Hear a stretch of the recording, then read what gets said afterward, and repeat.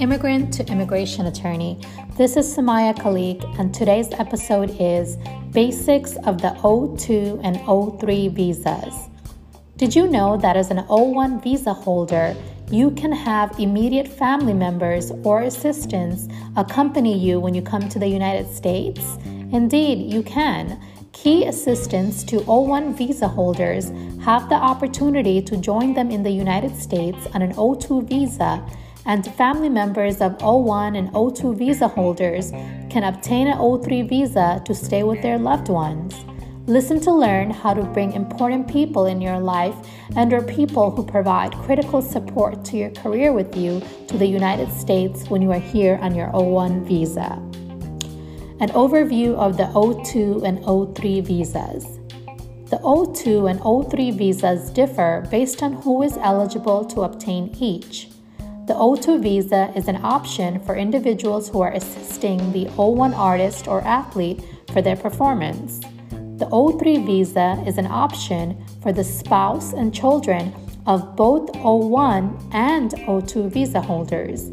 Each of them require proof of the relationship to the O1 visa holder, as well as documentation to demonstrate that you are eligible for the particular visa status.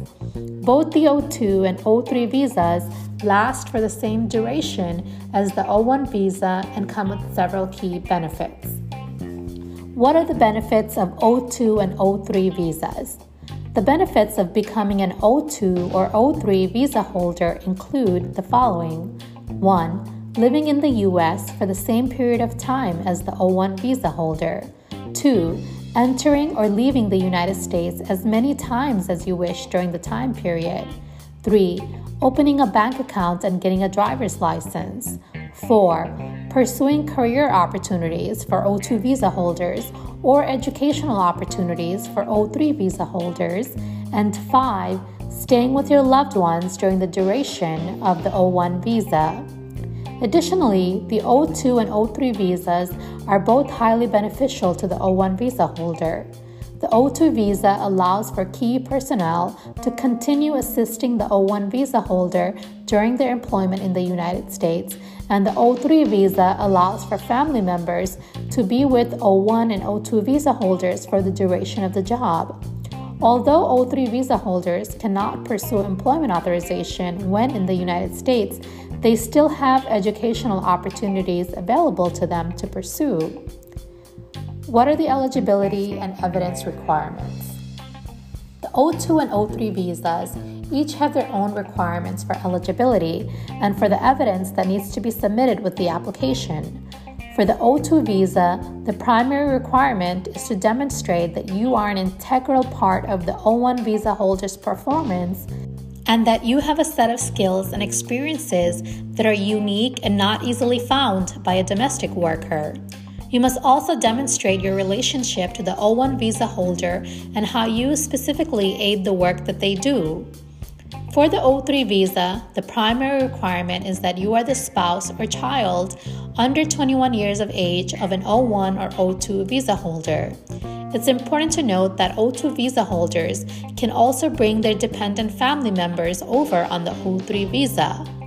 You will also need to provide documentation demonstrating this relationship, which can include photos, birth certificates, marriage certificates, joint financial documents, and more.